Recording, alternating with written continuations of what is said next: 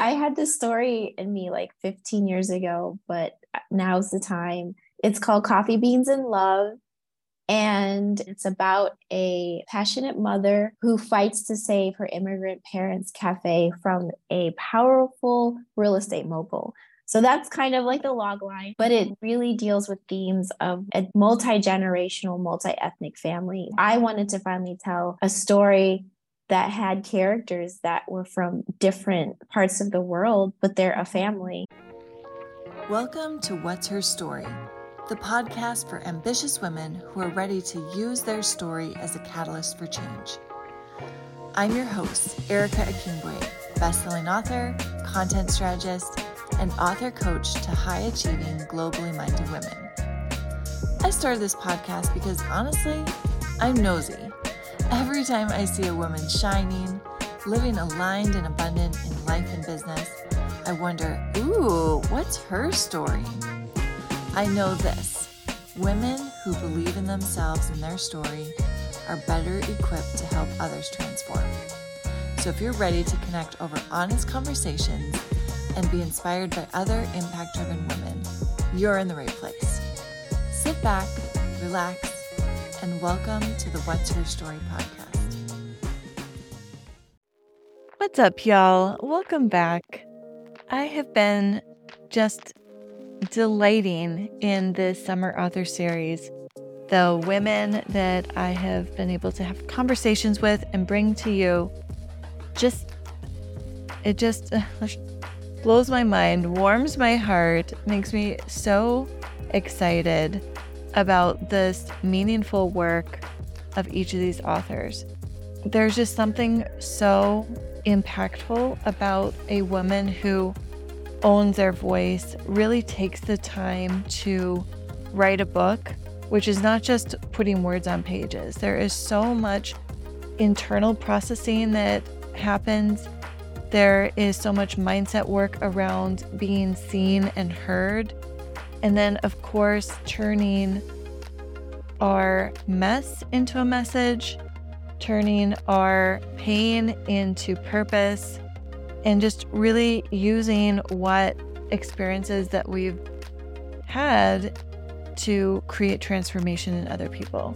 So it's such meaningful work, and I'm just loving getting to talk with these women, writing their books, producing beautiful stories, and I hope that you've enjoyed this series as well. I know you have. Many of you have messaged me or tagged me on Instagram, just sharing your takeaways or, wow, that was a great episode. Keep it coming. I really appreciate hearing from you because that's what this is all about. Today's guest is a dear friend of mine. Have you ever met someone where you're like, yeah, I know we've known each other 5 minutes, but it feels like a lifetime, and we're definitely meant to be friends forever, and will you be my best friend? That's exactly how my relationship with Dija started. It was very fast, and it was very deep, and I'm just so grateful for her insights into identity, insights into raising multicultural families, insight into representation and how it impacts us as we're growing up, developing, as we're parents of kids, as we're learning to navigate new aspects of our own identity. And so this conversation with her is really, really meaningful work. Dija Henry is an award-winning actor and filmmaker living in Indianapolis with her husband, 3 kids, 2 dogs, and a cat. She has just completed filming a documentary on prison reentry in Indianapolis and is working on her first feature film called Coffee Beans and Love. Her goal is to tell diverse stories that transform lives and elevate culture. She is currently working in her master's in social practice art. Work on identity is such deep work, such meaningful work. I feel like if you've done any kind of identity work, it is like peeling an onion, okay? You cry in between, for sure. As soon as you feel like you've gotten a new layer of understanding, you are met with the reveal of yet another layer that just keeps on blossoming. I think that as we look at identity through society's eyes, we can look at the external. Like, what's your job? What's your role? Where do you live? Who do you live with? Kind of this outward identity. But the beauty is really in the layering that happens through connection, through seeing stories in film and seeing stories in literature and documentaries and biographies. And when we can see ourselves in other people, we gain a new insight into ourselves and what connects us. And so today's conversation with Dija is about her thesis topic, actually, which is processing identity through film. And yes, this is an author series. And yes, Dija is an author. Her book is called I Dare You Not to Compare Yourself to Others. And her work, when we think about story, it absolutely comes out in books and absolutely comes out in films. And so this seemed very seamless to talk about identity through film in the midst of this author series. I am really excited about her feature film, Coffee Beans and Love. We do talk about it in our conversation, but I want to just put it up front right now. She is doing a crowdfunding campaign. You can find all about it at www.coffeebeansandlove.com. There are times that we can support women in our words, in our deeds, in our actions, in hiring them, in volunteering. There's so many different ways. This is such a tangible way for us to support a woman who is bound and determined to increase representation in film, and specifically in the faith-based genre. And so if this is a cause that nudges on your heart, if you find value in this conversation, if you are all about supporting women doing amazing things in the world, please go check out coffeebeansandlove.com, contribute, support her. You can follow along with the journey on her website and also on Instagram at thebluehouse.co, which is her social impact film entertainment company. I'm really excited to be able to link arms and partner and then share it with you as well, so we can all link arms together and create this beautiful film, Coffee, Beans, and Love. So without further ado, please enjoy my conversation with Dija Renuka Henry on processing identity through film. Welcome to the What's Her Story podcast, Dija. Thank you so much for having me, Erica. I am literally elated.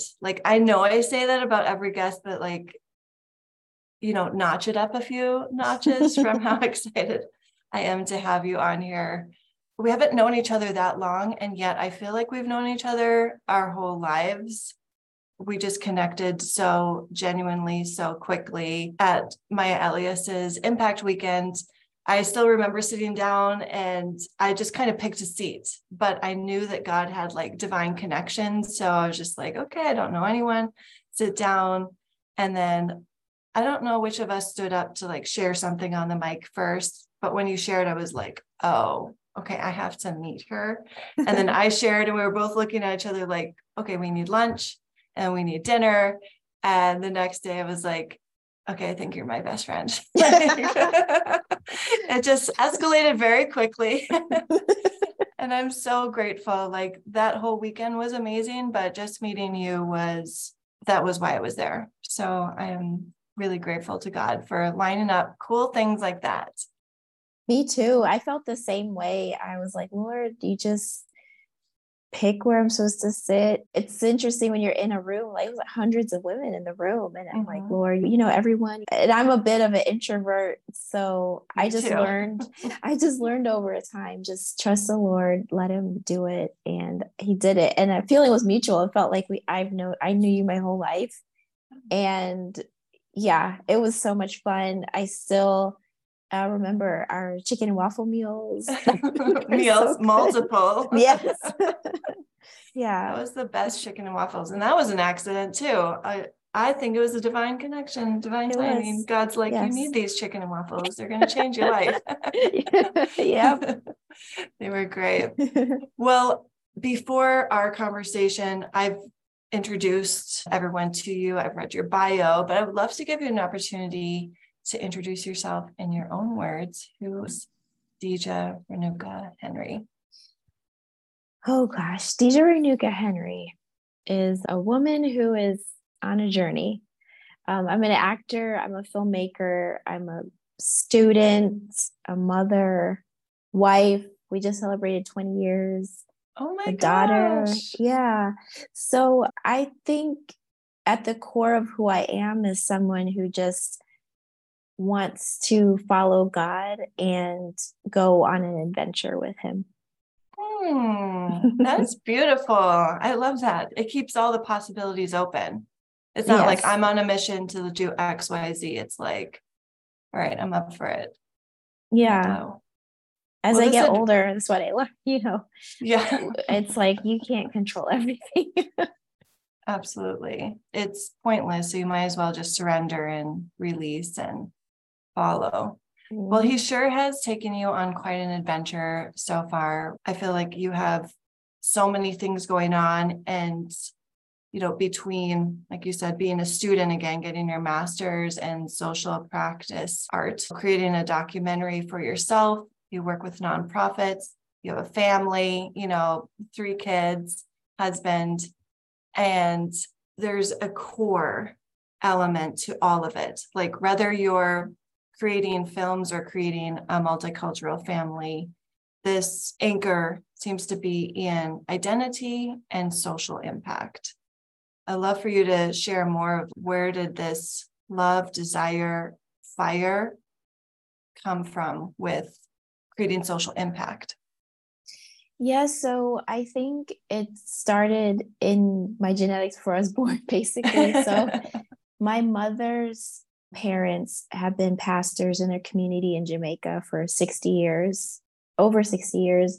And then my father is from India, and his ancestors, from what we know, did the priestly duties, the Hindu priest duties in the community. So I think I have generations of community workers and Mm, spiritual workers. And so then I grew up in a household where my mom was eventually called into the ministry. My parents started a mission in Jamaica and the US. And so I just grew up traveling with my parents around doing church in different places. My father was Hindu when I was a child, and then later converted to Christianity, and they're both Lutheran pastors now. wow. However, it stuck with me, the Eastern thought. So I'm a Christian, but I also don't shy away from conversations with people about their background and what they're going through and the questions they have, because I think growing up with that duality as a child, I wasn't afraid of it. And then I just knew that it made me think like people are looking for God from all kinds of backgrounds. It may not look the same, but essentially the heart is looking for the divine and looking for something outside of themselves, something bigger, like their meaning, their purpose. And so as I was growing with that background and serving people and like literally going around with my mom sharing about Jesus, knocking on doors, back in the 80s. And but she was always helping. My parents were always helping people and inviting people in. And not to say, like, as a teenager, there were moments where I was like, oh my gosh, like we're having church at our house, like all those things, kind of being embarrassed a little bit. I'm different. But the other side of being different was just the cultural side of being Jamaican and Indian and having these two cultures at home, going out to school. And I really didn't know how to process it. I had different experiences, especially when I was young, that were a bit traumatic at school. But I kind of like pushed all that down just to like live. And I was doing all these things in the world. Like I was a gymnast and I loved school and all these things. But then it started to impact me more as I got older. First, when I was very little, I grew up on a street that was very international. And then I moved and I was in a predominantly white community in school. And then I got married and I was in a predominantly Black community and church and just navigating all these spaces until a few years ago, like 2015 or 2016, we had gone through a pretty rough time in our life, our family's life. We had some gun violence in our neighborhood that really affected our family. And just tried my faith and just turned everything around and completely just shifted everything. And then right after that, I was diagnosed with multiple sclerosis. And then like right after that, we lost my brother-in-law to gun violence. And it was like really rough. And then I just was like, Lord, I had to quit my job that I liked. Wow. And the Lord was like, you need to quit. And I just fought him so hard. And I remember the night before, it was like pressure. And I was fighting with him in my spirit because we just went through all of that hardship, finally saved up enough money, buy a new house. And my husband's job was like, he had his business and we were scared it was going to shut down. And then the Lord's like, quit your job. And I'm like, what? And I remember this has to be the wrong voice. Yeah. Who is this? This doesn't make sense.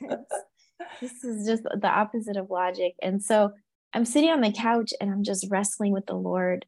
I'm like, I don't want to quit. I don't want to tell my boss. Like he held my job for me while I was in the hospital. And then I just heard him say, I am your provider. Like, be quiet. Yeah, I am do what I said. Yeah. And it like knocked me to my knees actually. And I had to repent. And so I quit and my boss was understanding. It wasn't even that big of a deal. Wow. And then I'm at home and I'm like, Lord, what am I? And he would not let me get a job. I mean, I would pick up the classifieds and I could feel God like staring me slapping down, your hands like, no. No. And so finally I felt like he had something really special for me. He was like, I have something for you. And I ended up becoming an AmeriCorps volunteer. For those of you who don't know, it's like Peace Corps in America. And I was with the Immigrant Refugee Service Corps. And I served for 2 terms. And it changed my life because it started bringing back up things. Like, even though we kept culture in my family, we talked about it, but I really hadn't processed things. And so through that work, working with other immigrants, hearing more stories, I started relating to my parents, understanding why I never fit in, why my brain couldn't just understand some things in our culture and society. Because being a child of immigrants means you're still kind of an immigrant. So finding like that space and finding those words and finding like other people like me with similar experiences and being able to talk about them started to really heal me and go back to heal that little girl that was like, I don't even know how to deal with this part of myself outside of my family in the world. I just couldn't figure it out. And it was causing me to get stuck in life and I couldn't put my finger on it. It was causing me to not be whole and walk in the world as a whole person because I just didn't know how to process it. And my parents didn't know. Yeah. It's kind of survival mode. Like, okay, we're here. Let's do what we need to do. There's so much to adjust as an immigrant, let alone a parent. There's a whole nother level of processing for yourself when you realize, oh, my kids are going to be experiencing the same things if I don't also heal and help them process. It's a lot as a parent. Yeah. And they don't have their parents They don't have their support. And then they have to learn each other because their cultures are so vastly different. So how did they meet? I'm just curious. I can't remember if you told me Chicago. No, they were in Chicago. They lived in the same apartment building. And I guess my dad had seen my mom around. Apparently he created a fake bridge club to get my mom to invite her. Yeah, to invite her. And my mom was so like naive. She was like, yeah, I'll go. Maybe I'll meet some cute guy. She was not talking about my dad. No. My dad is an adorable Indian man, but she was not looking for that. And so they became like best friends. Oh. And then from there, there's a whole story of how she was trying to go, actually, I think to Florida and stay with her cousin and start a new life. And my dad followed her there and proposed to her. And oh my goodness. At first she was like, no. And then her cousin was like, you see that man there? That is your husband. And so say yes now. Yes. Yeah. She said yes. They got married. They have an interesting story. And she said she didn't know other religions. And so when he talked about God, she didn't know he was like Hindu. And because they would talk about God. So that's amazing. Yeah. Like you said, people are seeking for God, and there are so many underlying similarities between religions or thoughts, and coming to the place where we can hear God inside of us and really trust that he's speaking to us. And it may be through a different framework, but just experiencing God. And those open conversations are what keeps the walls down and the conversations open for processing and exploring. And that's such a beautiful example that you had. I hear how it's played out in bringing you to all these stops in your journey to really process identity. Yeah. And so in AmeriCorps, I'm processing all this stuff and talking to people and hearing stories like, oh my gosh, I'm not the only one. You felt like that. Your parents said that. And it didn't matter. Like throughout my life, I've had groups of friends that were kids of immigrants, but we never talked about stuff. I just knew I felt comfortable. But then we're starting to talk and talking to my kids more. And then at the same time, I made a film called Love Jordan, which is a mental health film. And then I was able to take that film into a white suburban community, a Black urban church, into a church that had immigrants. And I'm having these conversations in all these places where I've had experience, and maybe they're siloed, but I can go in all these worlds. Yeah. And I started talking to teens. And so my heart started to open up, seeing this merging of identity and film, social impact entertainment, and seeing that my gift as a storyteller can actually impact the world as a whole person who has started to reconcile their identity, their fractured identity. And so that led me into my master's with social practice art, which is basically learning for artists who want to do social impact work. Even though I've been doing it for 18 years, like community art, this really kind of filled in the gaps, gave me a methodology, built my confidence, just so many things. It's been a great program. But all that long story to say, these are how these things started to come together in my life and kind of produce the woman you see today. Yes. And we're so grateful for that journey. I think that's where we initially bonded was, my mission is to help women find their voice and use their story as a catalyst for change. And your social impact entertainment company and really helping highlight multicultural communities, representation, and creating the social impact through film is just beautiful. Like our paths are linear, right? Like film and writing, but just exploring our stories to know that, okay, this is not just valuable for me to process, but then when I do, it does create this like external change and connection. I love for you to share, like in your films, representation is very important, like central. I know it's important. I feel like my eyes were opened after marrying my husband, but also having kids to see, oh, this show that they love is like completely white culture. And there wasn't a lot of, it's getting better maybe now, but there wasn't a lot of integration. It was like very siloed, kind of like you're saying, okay, here's this community, but even like The Little Mermaid coming out, my daughter's so excited because another princess that is representative of her. So I just love for us to talk a little bit about representation in story. It's very, very important. When I was growing up in the 80s, 90s, I barely saw anybody who looked like me. And I think that actually affects your identity development. Because you, as a young person, you need to see that outside of yourself because it's part of how we develop who we are.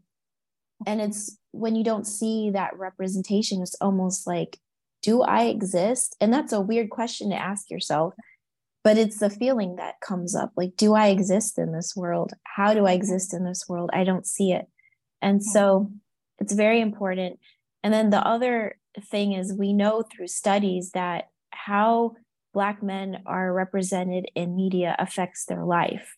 So to me, it's like a life and death thing.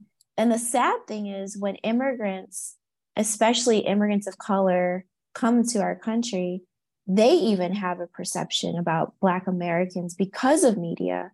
And so it's just being continually perpetuated. But when you get to see yourself and see your stories, it solidifies, validates it. I think it even opens up creativity. I love this show called Jane the Virgin, and it's about a family, I think Venezuelan family, 3 women, 3 generations. And even though it's not like specifically my culture, I loved that show because I could see my family in it. I could see myself. And so because stories can catalyze change, like what you're saying is, then you can kind of put yourself in the story and then take some lessons, thoughts, that different things. Like I do this with my children all the time. When we watch something, I'll ask them a question. Funny enough, Little Mermaid was one of the first ones I would ask my kids, like, so what do you think about Ariel's decision? And then they'll, even though her dad said this, but she did this, what do you think? They're 4 and 5. And so it was fun to hear what they said. Like, oh, well, I think she should have listened to her dad. And I think he cares about her.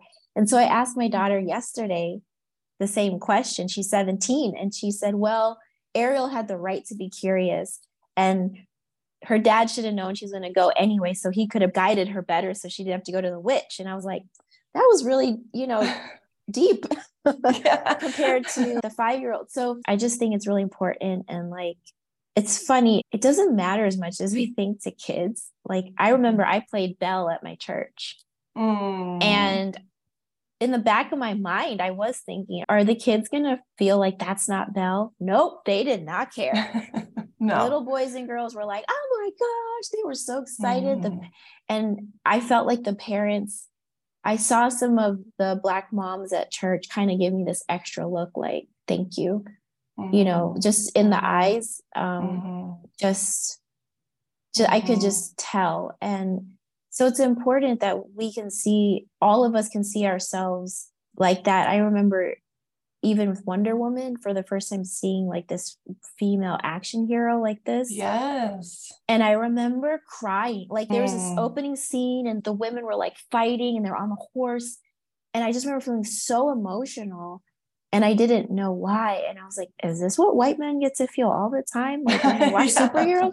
Like I felt so powerful. Yeah. And then the Woman King came out with Viola Davis and it just took it. Oof. Yeah, it just takes it to another level. Like if I was to talk to any woman who could see, we all know we're powerful. We know we can do many things. What does Beyonce say? birth the babies and go back to business. Like yeah, we can do it all.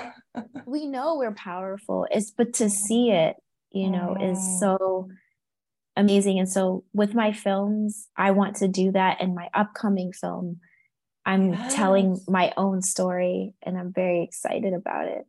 I am very excited about it too, because you've been making films for nonprofits and sharing very important stories.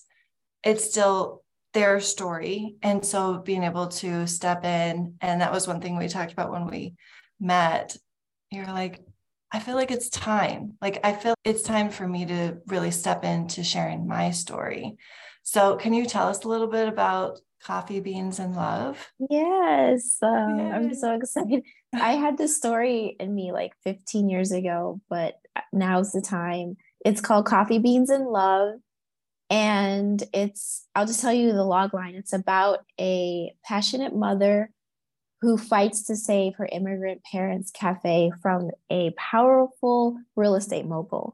So that's kind of like the log line, but it really deals with themes of family, and a multi-generational, multi-ethnic family. So I wanted to finally tell a story that had characters that were from different parts of the world, but they're a family.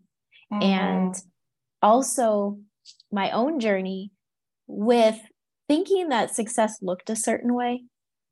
And I think our culture in America tells us, go to school, get a good job, move away from home, make a lot of money. And it's like this thing where you almost have to separate from your family and do everything on your own. And so it's a journey of a mother who tries to do it all. And the more she tries, the worse it gets on her own, until she finally lets her family help her in their own weird way. Very relatable. Yeah. That's amazing.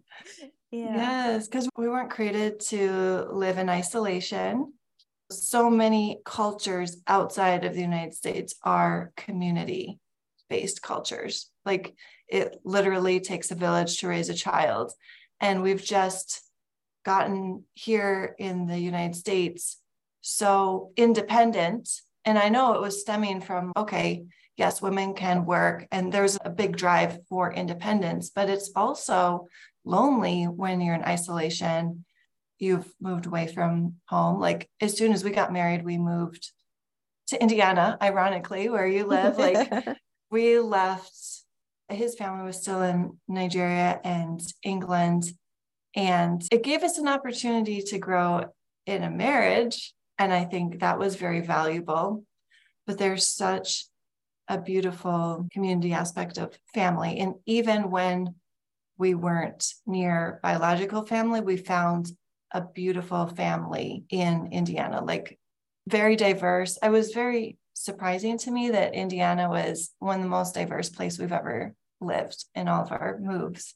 And it did take being intentional. And I think that's part of social impact also, is being very intentional about the friends you make, the communities you are in, the church you attend. I'm always looking at our neighborhood for the kids, and like Keela's in chorus, and there might be like 4 or 5 other kids of color. Of course, she's just singing, and I don't think she necessarily recognizes it, but there's part of my heart that's saying, I need to be very aware of this, because her age and everything, like she's 10, it is really impactful as you grow up. I'm really excited to also watch your film and be a part of the process as you're creating it. What can people do? Because I'll just say, as a white woman, when I became a lot more intentional and aware about identity, I wanted to do something. And doing something always looks different for each person based on their surrounding, based on their level of impact or where their gifts are. And so it is not a prescribed like what to do, but you are making something very tangible. And how is this becoming a community effort? Yes, so there a few things. I think the first step for anyone is self-awareness, is just becoming aware. And then God is like working on me about something. And I want to be at the end where I'm like doing the thing and change. But I realize he's taking me through a period of self-awareness and just being aware. Like you said, it's not rushing into things, but like I have to change really internally the filter in which I look at life or look at things. And that takes time when you've had so many years of looking at the world one way. And so now I would say just spend the time being aware of your thoughts, aware of how you look at things, aware of how you perceive experiences, how you think about racial inequities you see in the news or in community, or I would say observe and like take note of what you think. I would say read, educate yourself, read as much as you can. There's lots of books on this topic. And this is what I've noticed too, for even myself, who is a woman of color, and other immigrants who are people of color, know the history of this country. That is a very powerful thing, because you can be aware of things and still walk in freedom. But I would say you got to be aware, and that's taking some power. All of us who want to make change when it comes to like racial healing.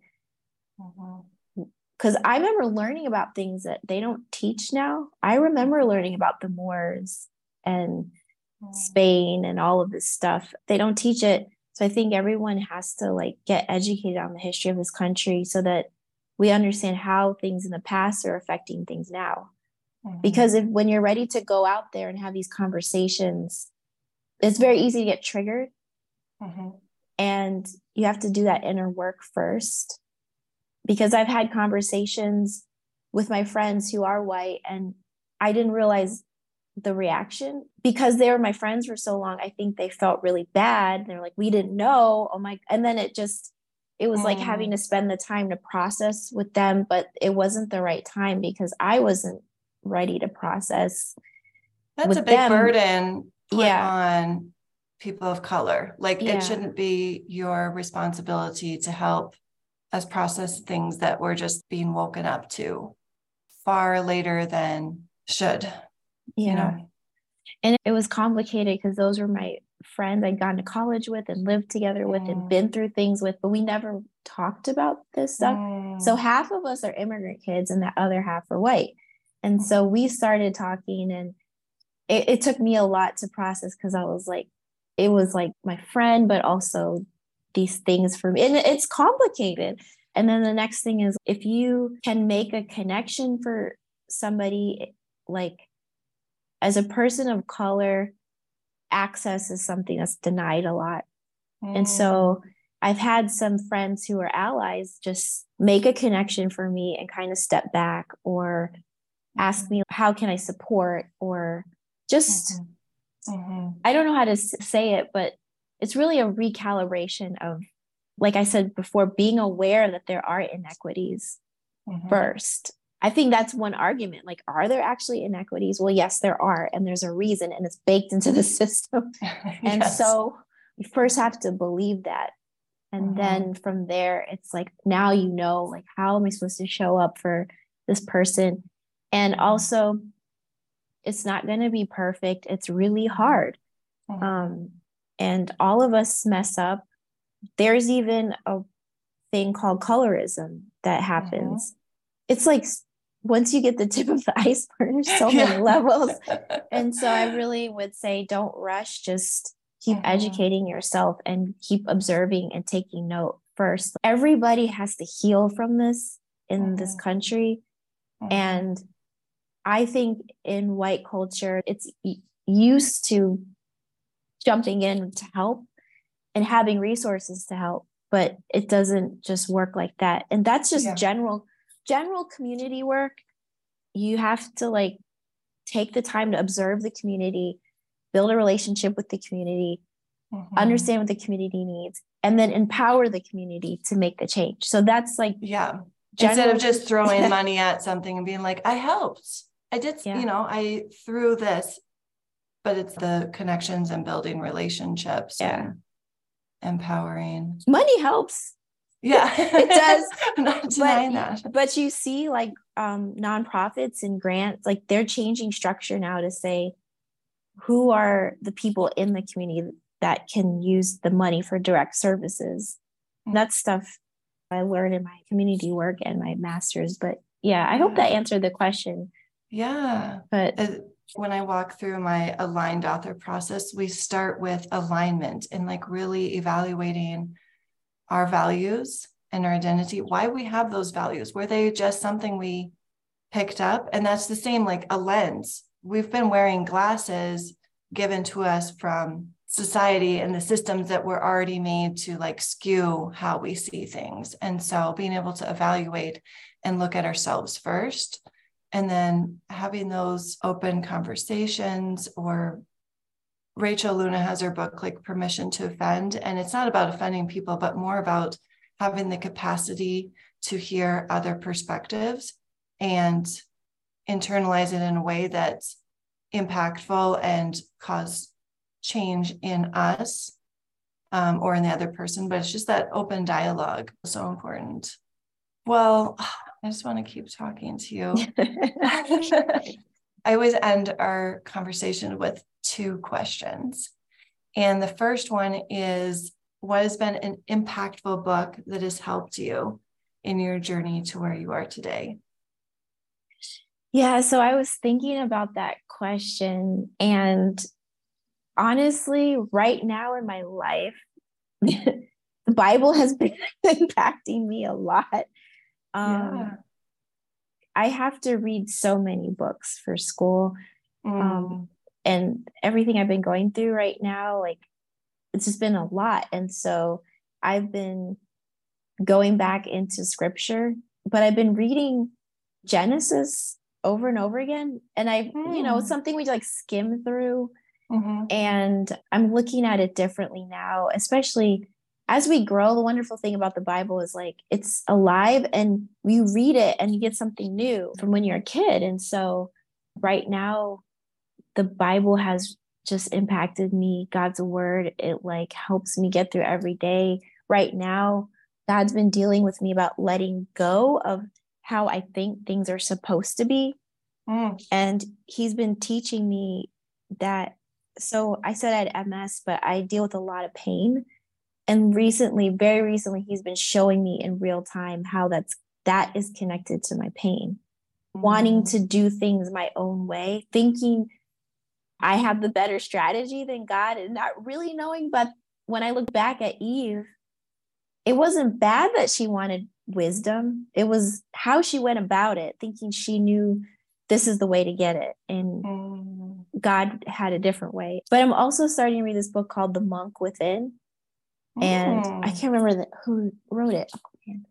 Forgive me. I'll link it in the show notes. I'll find it. The Monk Within. Yeah. And oh my gosh, the first pages was like speaking to the depth of my soul. I mean, things that I'd never even thought other people thought about. And it's just this idea that every human being needs time to reflect, to do inner work, to search. Like official monks take vows of certain things, but even though the woman who wrote it is a monk, but she is kind of expanding what we think about it, but saying like every person needs that thing and we don't have it anymore because of everyone's life is a million miles per minute. And then when you have a break, you're trying to be on social media. And then if you have business, you're trying to create content. It's like so much. And this book is just, I mean, the first chapter already is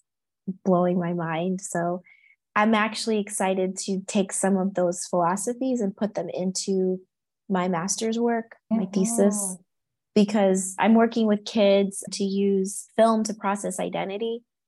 And so beautiful. And understanding through the creative process, we need reflection and quiet time. And I want to create that space for the kids to sit there and without what they call the white gaze of the world that we live in every day, or W.E. Du Bois called double consciousness. Mm. And that's like being constantly aware of how you're being looked at and having to deal with how you look at the world. And I dealt with that a lot, not knowing what it was, even though my dad told me, he's like, don't look at the world through other people's eyes. But I didn't understand the psychological like underpinnings of that. And so I want to encourage the kids I work with to have the courage to carve out time for themselves and have that reflection and think about, who am I? How do I show up in the world? What do I like? What do I feel passionate about? So yeah. It's a long-winded answer. It was perfect. I actually have chills. What a valuable gift to start with our next generation.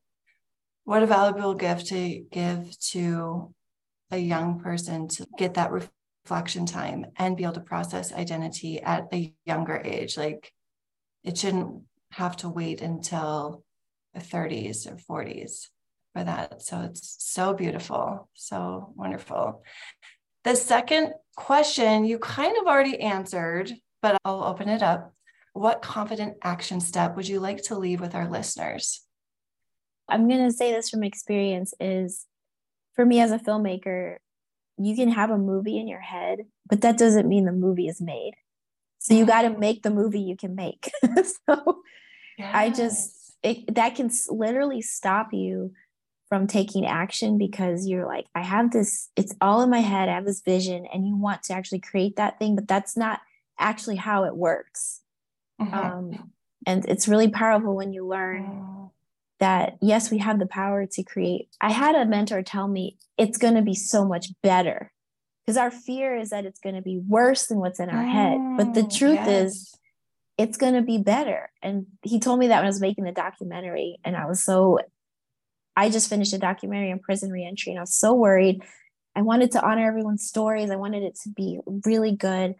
And he said, it's going to be better because you're working with other people. And so I would encourage you to take the next clear step, which is with faith, knowing that the next one will appear. Like, there's a story in the Bible of these priests that were crossing over this river called the Jordan. And that was the only way. But the river parted, and it's not just a little river, like, it was big, and it flooded during certain seasons. And so the time they had to lead the people across was the flood time. When the priests put their toe in the water, it parted. And so I always think about, you've got to take that first little teensy wincy little toe step, and the next thing can happen. So how life actually works is you take one step at a time. And I would just say that would be my advice. Take that first toe step to get it out. Yes. I love it. It's perfect. You're wonderful. Where can all the people find you to connect with you, support you, to know along the journey of you creating your Coffee Beans and Love documentary, all the places?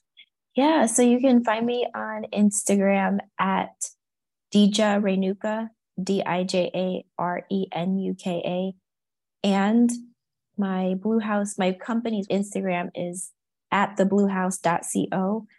And I have links on there to my website. Thebluehouse.co is the website. And I'm in the development process for Coffee Beans and Love, which is my 8th film, but my first feature.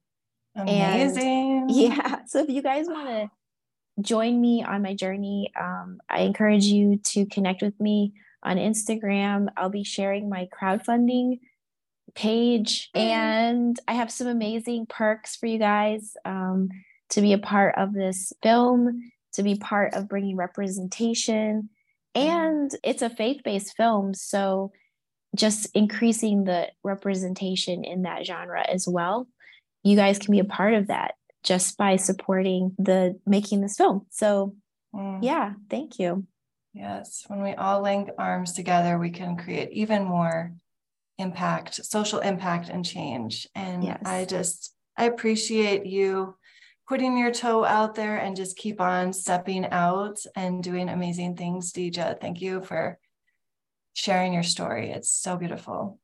Thank you for having me, Erica. This was so much fun. It was fun. I will have you back, I promise. Yay. And I'll link all of the places people can find you and the books and anything else that you mentioned. I'll put them in the show notes. I know Dija and I would love to hear from you what your biggest takeaway from this conversation was. You can take a screenshot of this episode and then tag both me, Erica.Akingboye, and Dija Renuka on Instagram. We would love to connect with you and continue this conversation. So thank you everyone for tuning in and spending this time with us on the What's Her Story podcast. See you later. Thanks for listening to What's Her Story. I love spending time with you. Now, I'd love for you to subscribe, rate, and leave a review because I love hearing from you. And if you found value in this episode, share it with a friend and then come hang out with me on Instagram at Erica.Akingboye. Be sure to check out the show notes. I've included all important notes and links, including how you can get the latest free download that is exactly how to use your story to create social change. I'll be back here next week and hope you will be too. See you there, friend.